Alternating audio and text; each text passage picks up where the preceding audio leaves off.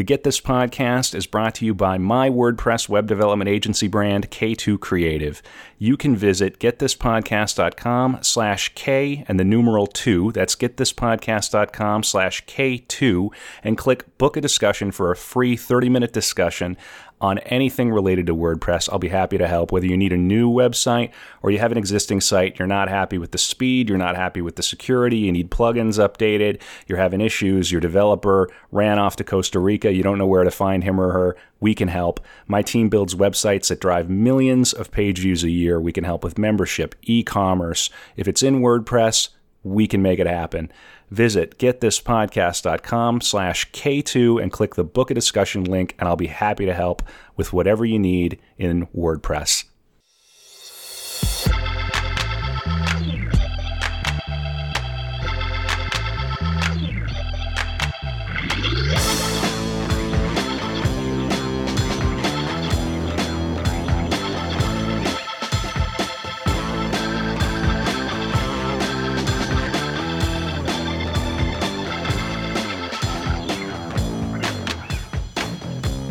Hey everybody, this is Kevin Kautzman coming to you from the temporary London studio here on the podcast Get This.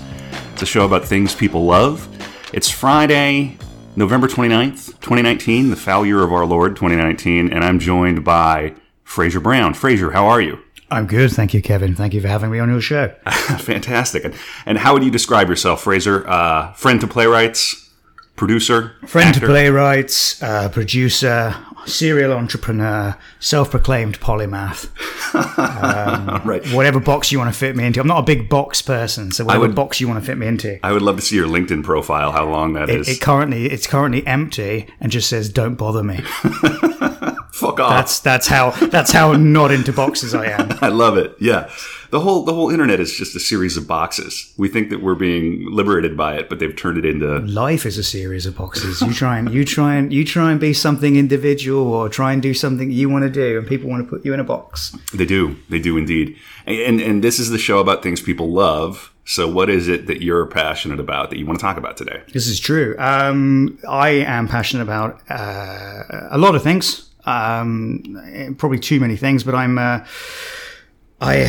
big pop culture aficionado. I'm into my horror, I'm into my comics, I'm into my sci-fi, I'm into my theater, I'm into my film, the things most people are into, but I have a weird encyclopedic knowledge of these things. I absorb these things and live these things. I still, out of my comic collection, you can literally pick one comic out and ask me what's in it, and I can tell you, and I probably haven't read it since 1987. Yeah. So I don't know whether I'm on the spectrum or...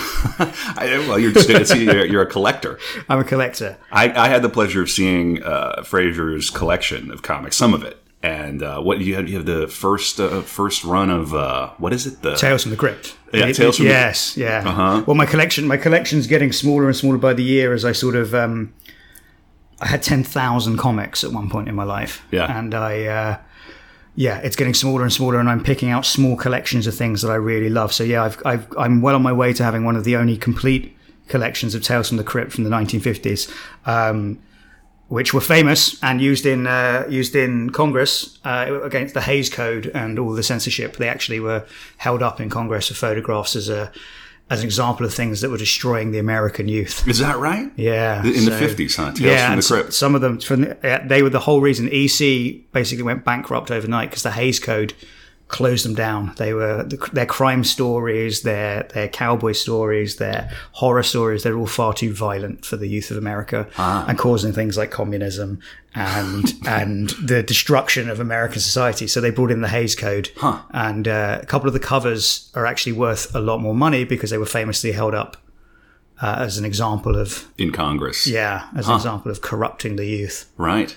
So that suddenly adds a couple of grand to the value because it's a particular... Cool. I mean, that's my fascination with it, I'm a big Americana fan, especially that sort of 50s, 60s period. So things like Tales from the Crypt and the Hays Code and that period of time is fascinating to me. I don't know anything about the Hays Code, so I'll have to do some research. It was the precursor of, and I may sound ignorant when I say this, I don't know entirely all about it, but it's the precursor of the whole sort of movement where Chaplin was thrown out, which moved into the witch hunts. This is like McCarthyism. The McCarthyism. It was sort of the precursor. Right. And moving into that. It was the start of it. Yeah. That sort of puritanical, if you're not with us, then there's something wrong with you and you're up to something. That's back when the right wing was responsible for censorship. Right. And things seem to have slipped or flipped a little bit here. Things have flipped a little bit. The progressives now are the ones policing speech and content. I'm always a big believer it's just a case of which it's opposing forces, right? If something pushes one way, something's going to push back. So if it's the right pushing currently, the left are going to push back. If it's the left pushing, the right are going to push back. And I'm old enough to vividly recall when it was the conservatives. Sure. And it was in the 80s and the 90s. They're labeling Reaganomics, and, they're putting parental warnings on CDs. There was a moral panic over Beavis and Butthead. When cable came to Middle America. Can you imagine when that was our biggest problem? Was Beavis and Butthead? Right, this clever show about these. I know, right? Absolutely ridiculous. But there was an authentic moral panic.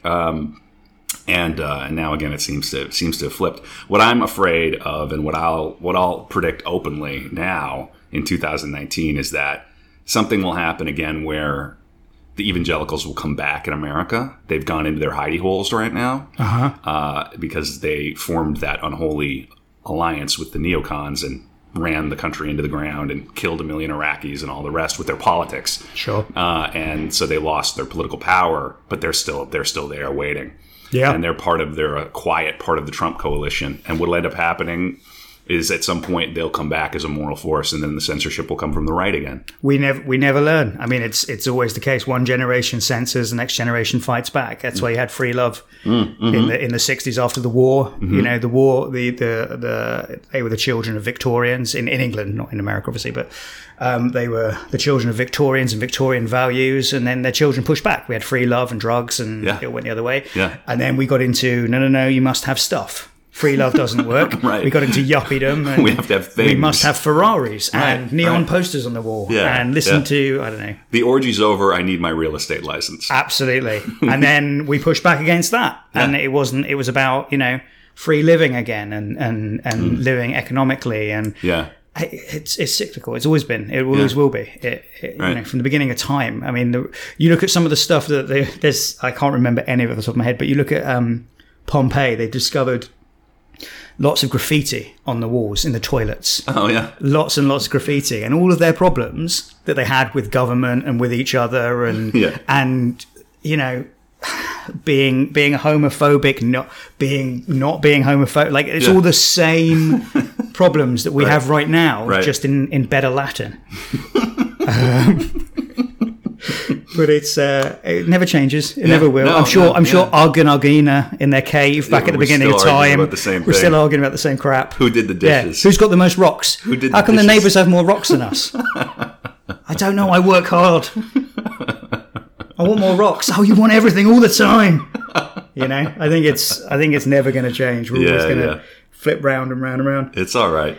So this is cool. The Tales from the Crypt, and then you had the first comic for The Walking Dead too, right? I did, which I told you the story very famously paid for my wedding. Did I tell you that story? I don't think you did. Okay, I'll tell that story. I will tell that story right now. Yeah. So I knew Walking Dead was coming up on TV. I had an opportunity to buy these comics back in 2001 when it came out for nothing. They were like £3 each, and I didn't buy them. You're right. Sorry, panicking. Not at all. So I had the opportunity to buy these comics back in 2001, and I didn't. I passed on it. I didn't like the look of it. It didn't seem very interesting. I heard that the TV series was coming, so I bought 3-issue ones, which at the time were going up in price. So I got 3-issue ones for about £300 a piece, so about £900. And then it launched. It became huge. It became a massive deal. And in those 2 years, there's a thing called CGC where you can have your comics graded. You send them off. They come back in what are called slabs. A 9.8 is sort of, it's a perfect comic. It's perfect. And I sent them off thinking, oh, these are in pretty good condition. I got them all back, 9.8s.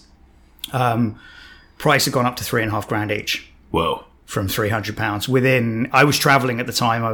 Me and my wife Cassie, we were going around the world, and we were doing this from the road. Whoa. And I wrote a whole article about it, which is online, which is basically we sent these expensive comics off to be graded. Yeah. We were currently in Florida, but we had to move on. But the address the place had was for Florida. So potentially these things could have been sent to an Airbnb in Florida that we'd long left. Right. So I negotiated with them to come and pick them up at their vault in Sarasota. Oh. And I was literally the first person from the public that had ever been in there. Oh, cool. Oh, that's fun. And the guy that did it let me in, got in trouble for it. Oh, no. Yeah, so I sold them. They paid for our wedding. And about a year later, I met with Robert Kirkman, who I've met a few times through mutual friends. And, told him the story. So I said, Robert Kirkman paid for my wedding. Is he the creator? He's the creator, sorry, yeah. Yeah. He's the guy that created it and wrote it. And, his is a rags to riches story from that idea. It started off as... he wanted to do Night of the Living Dead as a comic. Right. And he was going to brand it Night of the Living Dead. It was supposed to be a continuation of those movies. Mm-hmm. But Eric Stevenson, who owns, is the president of Image Comics, said to him, well, why get tied into somebody else's IP? Yeah, why not make our own thing? Make your own thing. Yeah. So it became The Walking Dead. Sure. And if it hadn't have done, the IP would have been a nightmare for TV series. Right. And now it's a phenomenon. Yeah, incredible. Definitely made more money from that than Romero made from... Oh yeah, Living Dead. I don't think Romero made any money from Living Dead. I'm not so sure. He didn't famously. They forgot to put a copyright sign on it. Yeah, because it was called Night of the Ghouls originally, and they changed the name in the last 10 minutes or half an hour before it went to press. Oh, geez! But didn't put the C copyright on it. So that's ridiculous. As soon as it came out, it's public domain. Public domain. Whoa. The second it came out. Wow. So Romero never saw a penny from that first movie. Yeah. Crazy. You gotta, dot the I's, cross definitely the T's. You got to dot those I's, you dot never those know. T's. And of course, copyright now is continuously being pushed back because of Disney, because they don't want right. They don't want Mickey to go into the public domain. So it's gone from, it's different in the UK, but in the States, I think it's currently 95 years. That fucking mouse. After the people who have died, because he's supposed to be up now. He's supposed to long be up. Yeah, of course. He's supposed to be public domain. They just can't have it. They can't have it. It's their cash cow. Although interesting fact about Disney is they make all their money from cash rodent. Disney make all their money from Winnie the Pooh licensing. Oh, really? That's their big cash cow, which I find incredibly strange. There's so much Winnie the Pooh stuff out there. Around the world, people love him. Who doesn't? Apart from China, where he's banned. Why is Winnie the Pooh banned in China? Because the is it president of China, prime minister of China?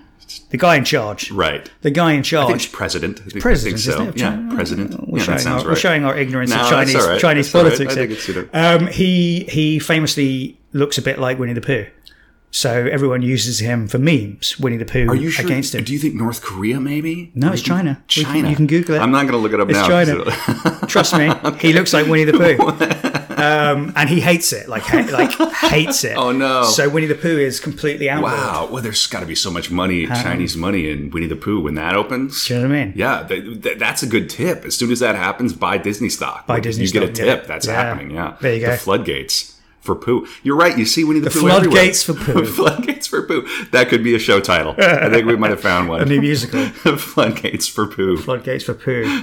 Like Tuesdays with Maury, just grosser. Right. Well, so I think we can see how this conversation is going to go pretty smoothly. Quickly. It always goes the same way with me. Well, so you have an encyclopedic knowledge for a certain segment of things. And I respect and admire that. That's very cool. The comic collection was fun to look at, and these stories are interesting. I mean, I've only ever dabbled in comic culture. I haven't really dove in. I mean, I have my favorites, Preacher, The Invisibles, that stuff. But it is interesting how, in our lifetime, that culture went from being underground, punk, kind of dirty, and looked down upon to or just for losers, like literally in this country, just for losers. Like when I was collecting those comics 15, 16, it was me and my buddy at school, and that was it. There was nobody else doing it. I mean, and it's a little bit like, look at me now. Well, what happened was how you like us now. There was what happened was the speculator market. A few of the older comics started to become worth a lot of money. Mm-hmm. So there was a period in the 90s where almost everyone, including Marvel, went bankrupt because they'd cornered the speculator market. They'd put out a cover like a neon cover, a green version of it, a purple version of it, and people would buy 100 of these things. Because they're going to be worth millions. Right. And it just killed the market. Like Marvel almost went bankrupt. Marvel was bailed out by Toy Biz, by an action figure company. Right. Which is why the guy that has the biggest shares in it right now, who's actually a consultant for Trump. What's his name? It's not Bannon. No. Is it Isaac Perlmutter? He's a reclusive billionaire. He owned Toy Biz. That's the only way to be a billionaire, by the way. To be reclusive. No one had seen a picture of him in like 15 years. Yeah. Why would you want to like splash out as a billionaire? Exactly. I mean, he owned the company. He'd come into board meetings and put his foot down when you needed to. He famously ran the television side of Marvel. He insisted that he ran that, which is why Daredevil ended up at Netflix and all those things happened. But then he just suddenly pulled the plug and all that and became part of Trump's entourage and curious out of nowhere. Out of nowhere. Right. And suddenly he's public again. You can find him. Yeah. He's grey haired. He's out there. Yeah. Wild. But for years he had one headshot that was from like 1991 and that was it. There's nothing else out. Yeah. And famously didn't like his photo taken at parties. And no one knew if he existed. Why would you? Oh, that's interesting. Almost like a comic book character. Almost like a comic book villain. Maybe that's what he's doing. Maybe he's living his best self. It's like a meta thing. Yeah, in his underground lair. Yeah. These guys definitely seem to, reality kind of blurs into fiction. I mean, you look at what Elon Musk does and you go, this is like a comic book character. It has all of the trappings of like a James Bond villain or some sort of strange... It's a character. Sure. They know what they're doing. It's theater. I don't know who keeps giving that guy money either. I think he sold PayPal, didn't he? I mean, that's where he got his money but initially. He must have run out of it. I don't understand. Yeah, it's all every time I see that stuff, I look and I go, we're talking about colonizing Mars, and there are tent cities all over LA right now. Right. We have our priorities fucked up. Right. Everything is just upside down. Yeah. Americans don't have health insurance. People are going bankrupt from that. And and you're positioning yourself as this incredible visionary. Come back down to earth. That's the thing though, isn't it? He's a visionary. It's like scientific theory. Visionaries don't have to come through with the goods. They have to have the visions. Mm-hmm. So I can say to you, hey, let's have a tent city on Saturn. Right. I need $5 billion and we'll kind of make it happen. Are Americans going to go bankrupt from hospital visits on Mars too? I imagine so. I imagine so. Martians have terrible insurance. Oh, terrible. That's why they're always attacking. Everybody here is concerned about the dismantling of the NHS possibly happening. It's an interesting time for the NHS. The NHS needs looking at. Definitely. Sure. Whether privatization's the answer. People are vehemently against privatization because of the American system. The American system, I believe, is one of the only systems in the world operating in the fashion it does. Right. Which is odd for such a free It's a bit country. Of a misnomer, too, to say there's an American system. The whole point is that there isn't. There really isn't a system. It's like it's just private. Right. It's a quilt doctors. That hasn't been stitched together. Sure. And it's just extremely bizarre. It's tied to employment. Doesn't make sense. Gives so much leverage to people who employ people. I've experienced it. I've experienced the bills. Yeah. I've experienced 5 hours in a hospital with a $16,000 bill. It doesn't make sense. It's insane. Yeah, it's insane. It's insane. Yeah. But yes, the NHS definitely needs looking at. The NHS within my lifetime has started to struggle. It takes longer to see a GP, much longer. They don't treat things as seriously. From my experience, everyone, for everybody that says that, there'll be somebody that says, no, that's absolute shit. I always see my GP. And it's like, well, good for you. Yeah. It took me 8 weeks to see my GP, and then they wouldn't push me onto a consultant. So I had to pay privately. Right. And it turned out what I needed to do. Yeah. So they would have just let me This goes back drift. to what a lot of the comedians say, which is there are just too many damn people. There's a lot of people here. A lot of people. There's a lot of people here, and it's not necessarily about the hot topic of immigration. There's population boom. I mean, I was looking at the population of my hometown was 5,000 when I was born. Yeah. It's 22,000 now. That's so many more people. And the town hasn't got bigger. Mm-hmm. I mean, it's just building up. Right. But then that's to do with planning as much as anything. There's a lot of space in this country. Yeah. But we all congregate in major cities. And right. I once read that you could, if you built to the height of Tokyo, in terms of high rises and flats and people living on top of each other, you could fit the entire population of the world into Texas. Well, God bless Texas. If you built, so it shows how much land there is, right? But that would be a nightmare hellscape. It'd be Judge Dredd, Mega City 1, horrifying. Yeah, and I'm all for it. Yeah. I mean, right? You're an accelerationist. I do. Yeah. I court chaos. I'm all for it. Let's see what happens. Yeah, right. Well, what's interesting is Texas. We could always move to the next state because there'd be nobody there. So I have standing in Texas. I lived there for 3 years.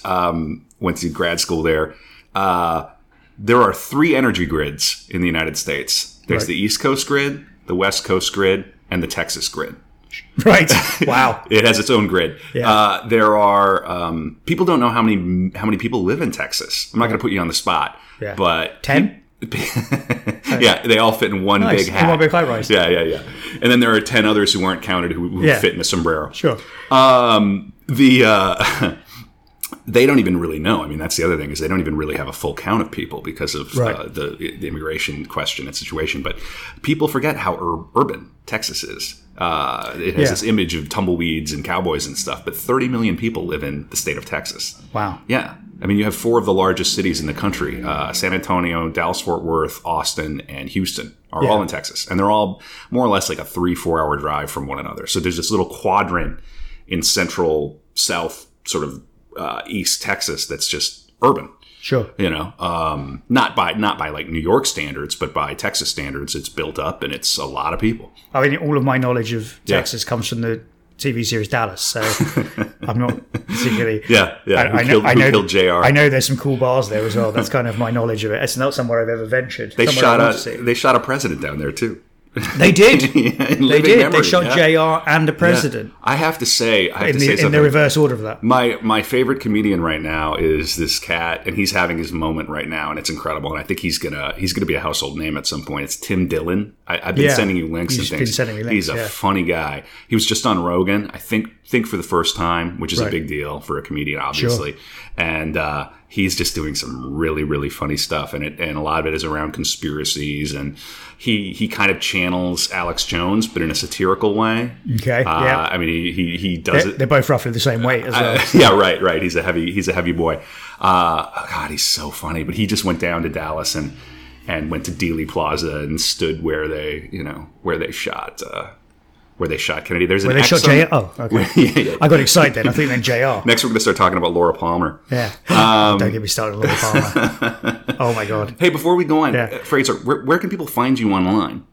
They can't. I tend to hide away. You're on Twitter. Right? I'm on Twitter. I'm on Twitter and Instagram. I'm at Fraser Brown on both of those things. I've long since left Facebook. As I said, my LinkedIn is dead. Right. I don't know what a TikTok is. You're linked out. I don't know what there's a chat Snats or something. Snapchat. I don't know. No, that's a different site. .co.uk. Snapchat is a different site. Yeah, right. Snapchat is the one that that was hip. Linked out. Yeah, linked out. Linked out. Perfect. .net. Linkedout.com. Well, and so you're hooked in with the Troma people. I am. Let's talk about Troma. Sure, Troma's. My journey with Troma is very, very strange. I've just. For people who don't know, can you? Sure, Troma is the oldest independent and one of the only independent film studios on the planet left. It's 45 years old this year. Started and founded by a great guy called Lloyd Kaufman. And they make irreverent, sort of almost antisocial horror movies. Not how they started. They started with sex comedies in the 60s. And he's got credits on about 900 movies at this point. Jeez. It's just endless. He's just churning movies. But most famously created Toxic Avenger.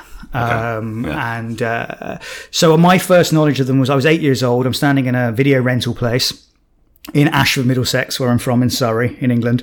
And I'm looking up at the posters and I'm looking at things like Surf Nazis Must Die, Rabid Grannies.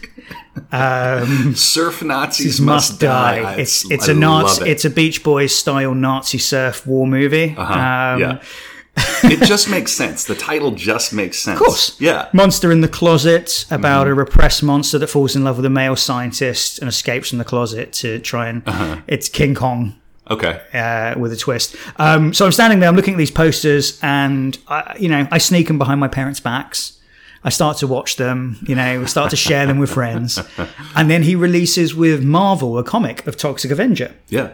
And I'm like, because to me, I was a big Stan Lee fan. Like, every Saturday morning I'd watch Incredible Hulk. Hey there, Marvel fans, it's me, Stan Lee. Like every single time, bit Jack Nicholson there. But every single time I'd watch it every Saturday. And I'm like, who's this guy that's making a comic with Stan Lee? He must be somebody important. So that's the first time I ever heard his name. Flash forward, 2012, I bump into him at a comic convention. 2016, I decide to put on Toxic Avenger, the musical in the West End. He comes over. Me and him, his lovely wife, we become closer, we become friends. I'm now in his latest movie, playing Shakespeare. So from the age Shakespeare's Shitstorm is his latest movie, and I'm standing there playing Shakespeare thinking, how did I go from an 8-year-old in a VHS store to being in his movie? To playing Shakespeare. And we have other plans afoot, me and him. We're just talking about some other stuff at the moment, and it's just, it's great. And so that's my connection. What's it like being on one of those sets? Hectic. Yeah. Hectic. Well, for me anyway, because they wanted me for 10 days. I had an appearance at San Diego Comic-Con for a different project, and they wanted me for 10 days. I could only give 2 days. So we managed to fit in 10 days of filming. Whoa. Wow. In 2 days. So I had 2 19-hour days. Yo. Back to back. So if you see that movie and you see I look tired. Right. That's why. Well, the Bard should look tired. The Bard should. That was my logic. I was supposed to look old and sure. And my favourite thing about it, bless them, because Troma, they've got budgets, but they're not huge budgets. Sure. I think it cost about $600,000. This movie. That's no joke. It's no joke. Yeah. But I think it's one of the more expensive ones. And they said to me, "Would you like to play Shakespeare?" I said, "Yeah." Do you have a costume? Oh, okay. I work in theatre. I know people that have costumes. So we managed to track down a costume, and it belonged to an actor here called Timothy West, and he wore it as King Lear in the West End. So Timothy West's costume from King Lear in the West End is now in a movie called Shakespeare's Shitstorm by Lloyd Kaufman, and I love that. Wonderful. I love that. And then I told you that story the other day, which I'll repeat, which is I was doing my ADR. I was talking to Lloyd about doing ADR, my pickups by audio that hadn't quite worked for the film. And I was talking to him on the phone. I was walking past the Young Vic here in London, and I bumped straight into somebody, an older gentleman. I said, "I'm really, really sorry." It was Timothy West. And he didn't know that you had his costume? He didn't know. And I said to him, "Really funny story, blah, blah, blah, blah." I told him the story, and he just looked at me like I was a lunatic and walked off. Right. But I thought, what are the odds? What are the odds? What are the odds of bumping into Timothy West whilst talking about a part that I was wearing his costume? It's crazy. When is that film coming out?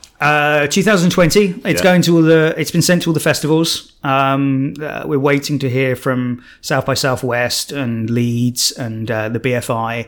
And it's whoever wants to pick it up. I know he wants to premiere it and get it out there, and then it'll be limited theatrical release, I imagine, and then Blu-ray. And what's the concept? It's an adaptation of The Tempest by William Shakespeare, almost beat for beat, except it's attacking in a clever way, because Lloyd's, I believe, quite liberal and quite, it's definitely not a right-wing man. Sure. But he, the way it's attacking sort of this culture of constant offense by everybody all the time. And it's not about, I'm a big believer in if you offend somebody, you should apologize. And that should be the end of it. This cancel culture, the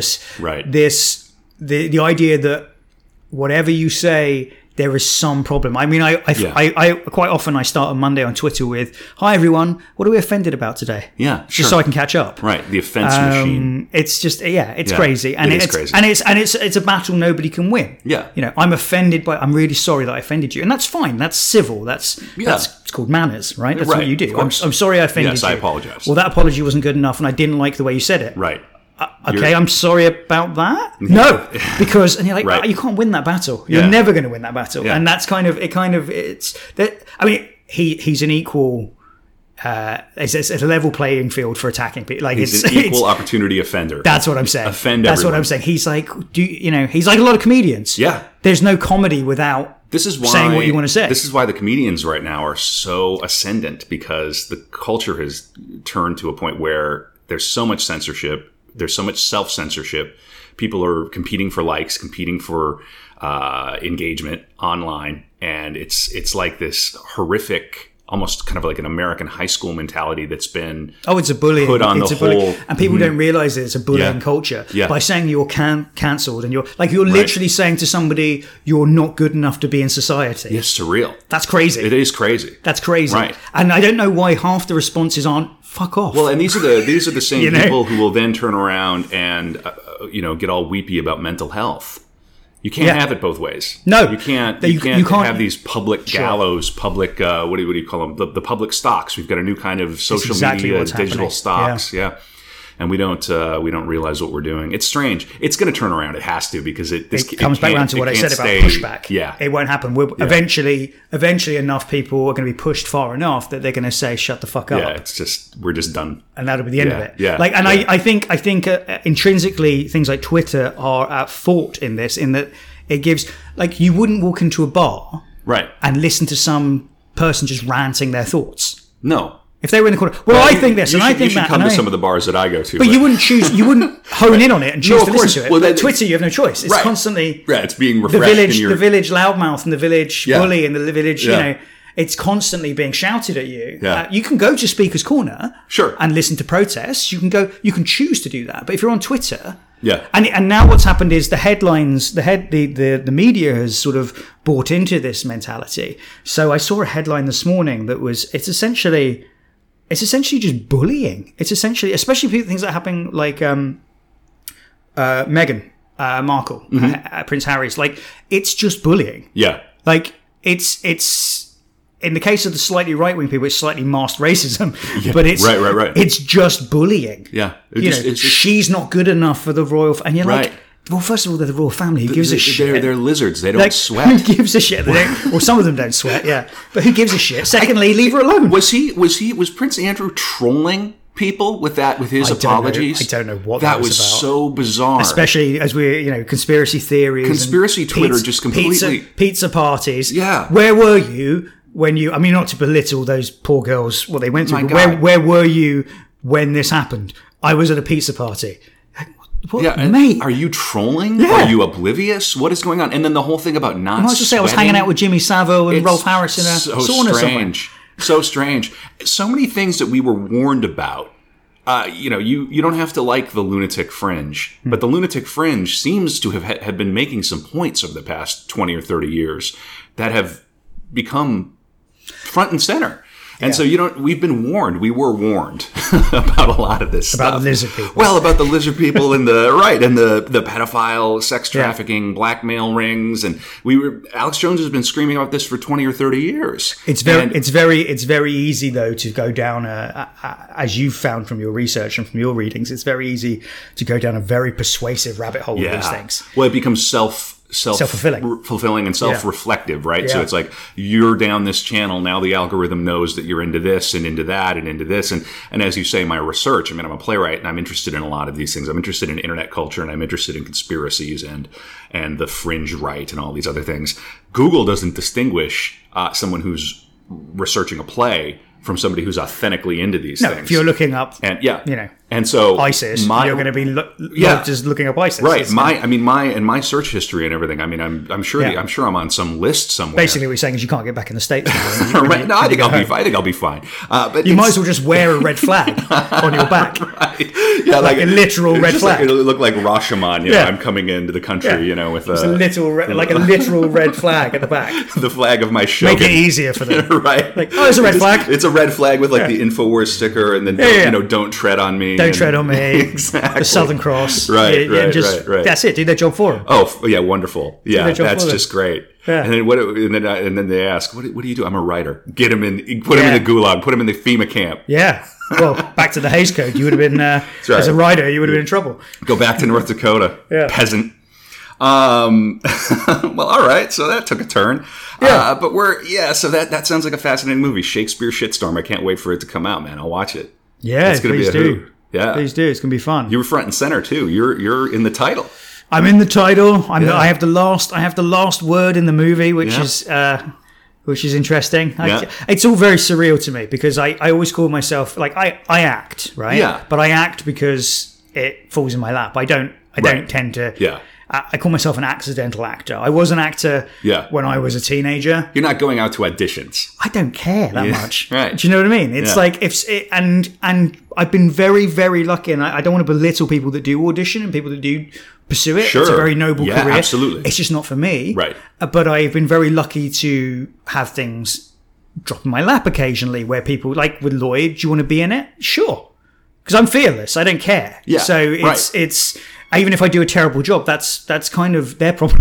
Not mine. It falls to the editor. They can edit me out. Right. You know what I mean? We had to cut Shakespeare from Shakespeare Shitstorm. Yeah. Do you know what I mean? Or just put somebody else. Well, originally I think Ron Jeremy was up for it, but I didn't think he. For some reason he couldn't do it, so they settled for me. But You're a better looking guy than Ron Jeremy. Ron Jeremy is a scary looking motherfucker, isn't he? Ron Jeremy's I mean no disrespect. Well, the looks he had, he's an older man. He's an older gentleman. I shouldn't disrespect the legend. He's still living his best life. I mean, really, who am I to talk? Yeah. He's still doing what he wants to do and doing everybody else. So I'm doing a podcast in a studio in Islington. And Ron Jeremy's definitely having more fun than us right now. Yeah, I think so. Probably dressed as Shakespeare. I don't know. We'll see. Yeah, from the waist up. From the waist up. He's a lovely guy, Ron. I've met him a couple of times through Lloyd. And really? He's a really nice guy. He's in the movie. He just couldn't do. He just couldn't play. He's playing the bartender. Oh, cool! That's fun. He flew in for a couple of days. And he did a couple. He played Jesus in the last one. Whoa! Stan Lee was in the last one. Oh, cool! Because Stan and Lloyd were because obviously Stan passed away. They've been friends for a long, long time. So Stan Lee popped up as narrator in the last two. Return to Nukem High. Because there was already a Nukem High, then a Return to Nukem High. So it's the we had Return to Nukem High, Volume 1 and Volume 2. Yeah. And Stan was the narrator in both of those. This is such a niche world of counterculture, and it's really radical. It's the last people like Roger Corman, who was a similar, who Lloyd has a lot of respect for and has worked with. And in fact, I had an amazing moment a couple of months ago. I'm trying to get a project off the ground with the Cormans, a musical project, and Lloyd's known him for a long time. I didn't realize Roger Corman was in his 90s. Whoa! Like in my head, he's maybe 70s. Sure. But he's in his 90s. So Lloyd went out for dinner with him, and Lloyd very kindly had a whole conversation with him about my project. And I just thought, what a strange thing for this kid from like Ashford. AJ, blah, blah, blah. Yeah. And now I've got Roger Corman and Lloyd Corman discussing it. And he's texting me from the dinner to say, I've spoken to the Cormans about you. And stuff like that is so fun, isn't it? Create your own reality. And it's not a reality that I ever thought or pursued or would exist. Right. But the Kaufmans are like family to me. I love them. Sure. I love them. I love Pat. You're passionate about it. You produce the musical. Produced the musical. I mean, it makes sense. Produced the musical. How did that go? What was that like? It was really good. It did 5 stars in the Telegraph. Okay. Yeah. Toxic Avenger, the musical. Toxic Avenger musical, written by David Bryan of Bon Jovi and Joe DiPietro.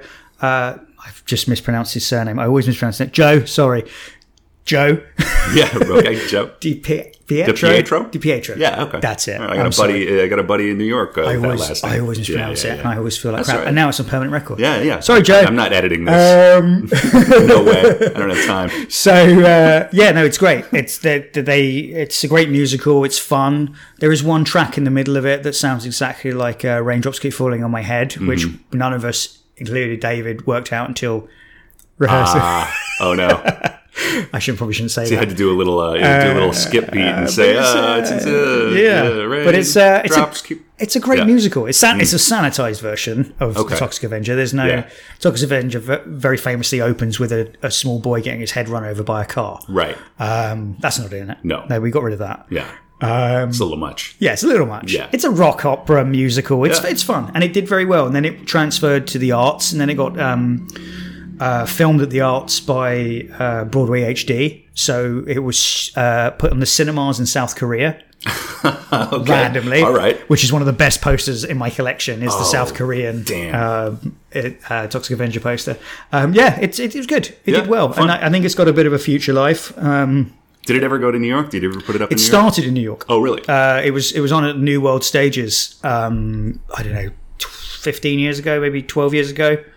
And it did okay. Like most of those things that New World stages do, you know, the things like Altar Boys, it comes, it goes. The albums are great. And it's done all the time by high schools. Like it's just been on in LA. Okay.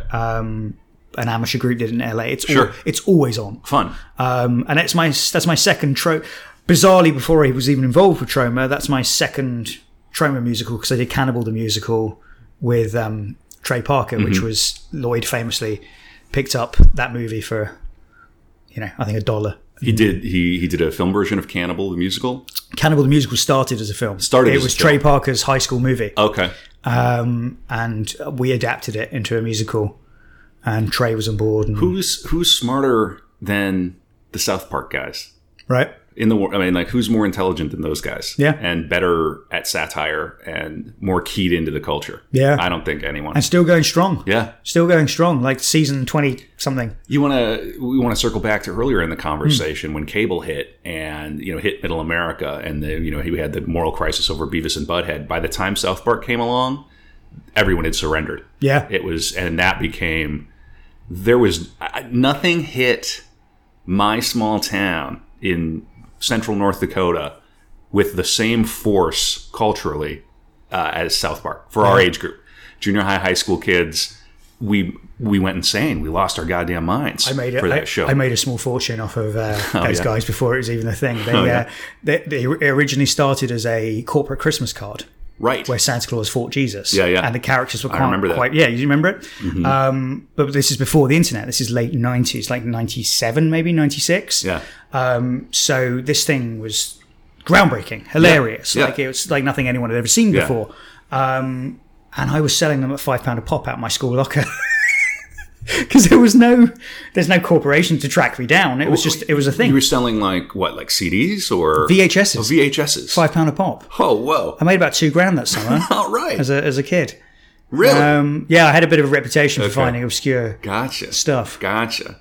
I may or may not have been one of the first people you could have got Natural Born Killers from. I'm not saying that is the case. That's a good movie to bootleg. So you're talking about it wasn't released. Oh. So you weren't stepping on any toes. It wasn't released in the UK? No, it was completely and utterly banned. Was it banned? Yeah. Not illegal. It wasn't illegal. It wasn't banned in the illegal sense, in that it's not a narcotic. Yeah. It just couldn't get a certificate, which meant it couldn't be released. So it was effectively banned. That's a good goddamn movie. I remember when that came out. That's a great movie. Do you know what? I've never seen a clear version of it, because I've only ever seen...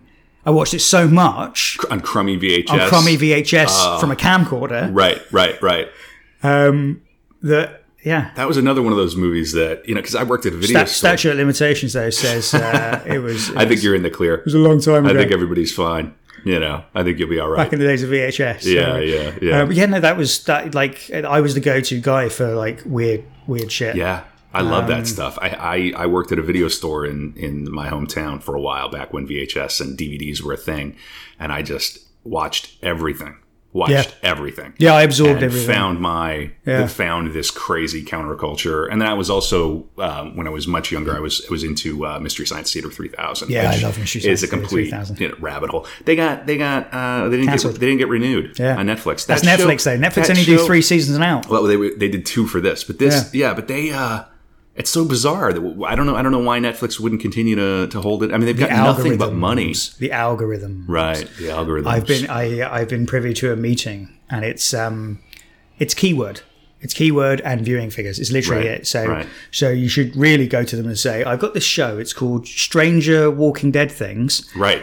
And the computer will go, oh my God, this is the best thing that's ever going. Crazy. It's all calculated by computers. Yeah. It's just such a cult show, though. I just don't understand. They have nothing but money. I think it's because it's such a small cult show. I think the people that love it is a very niche thing. We probably have to presume again it's not even about money at this juncture. It's probably about the bandwidth for them to... Their bandwidth. They're also shoring, they're hedging their bets right now because everyone's getting a streaming service. Yeah. Which is crazy because there's talk of the Friends reunion being on the HBO streaming service. Right. So they're assuming you're going to pay for the HBO service. Yeah. But you're also going to pay for this thing over here. Well, and Disney just came out. Yeah, it's going to be spread too thin. It's crazy. I mean, I've been thinking about this. Everybody's noticed that we were promised that we'd be able to cut the cord for cable. And let's say, cable and internet in the US is going to cost you $90, $100, let's say. That's probably the threshold for what the average household will pay for its services. Yeah. So there are going to be people are going to have to start making sacrifices as this fragments further. It's also about remembering it. It's remembering like I think I have four streaming services, and I always forget I have Amazon. Right. Always forget. Yes. Yeah, it's interesting. I do Netflix. I go, what's on TV? I go on my Sky. Sure. Those are all dialed in streaming things. Sky, Netflix. I always forget about Amazon. Every single time. Ever crack down on the sharing of accounts, because I just know there are possibly they're leaving billions of dollars on the table because I know people are sharing accounts. As it gets, they're going to start tightening their belts. They're going to have to. They're going to start tying it to your IP address and stuff like that. Well, and people are going physical again as well, because what's happening is these movies are going onto the services, and then they're disappearing, so you can't rely on it. Right. Like if I want to watch, like the other day, I wanted to watch Ghostbusters. Yeah.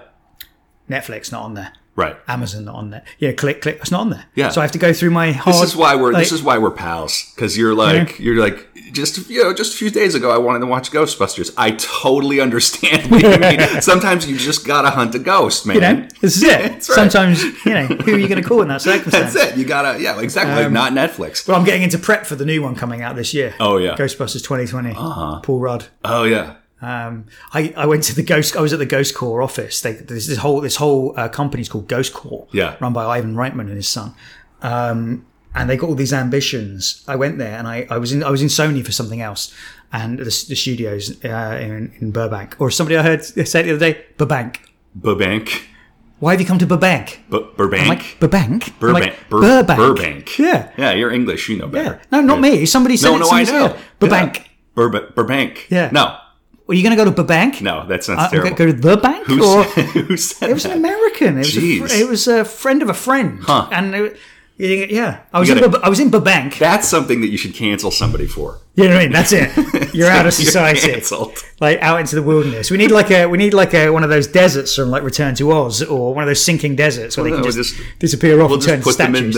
We'll put them at the very top of the Texas megacity. Well, we'll give them a map and say you can be cast out if you can go to Burbank. Right. No. Try and find it on the map. I got the answer. We put him in a Winnie the Pooh costume and send him to China. Send him to mainland China. Yeah, that'll last 5 seconds. But yeah, they got this whole Ghost Corps thing going on where they got all these ambitions, and I walked in and they said, "Oh yeah, we're going to do it. We're going to do an animated film. We're going to do this. This was all going to be off the back of that reboot, the female reboot." Yeah. Which I didn't mind. I quite enjoyed that. Yeah. I mean, it's never going to be the original. It's never going to be the original. Do you know what's more depressing about the original is all those guys in that original were younger than us.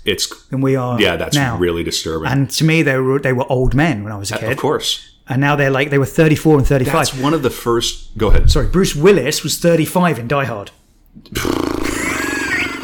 I'm 5 years older than Bruce Willis in Die Hard. I feel like it's crazy. That's not the case. No, I know. And Spielberg directed Jaws when he was 27. Yeah. Okay. Yeah. Yes or no? Is Die Hard a Christmas movie? Yes. There you go. Okay. All right. Good. Without Ghostbusters. Of course, I just have to have that on record for a friend of mine who's not so sure.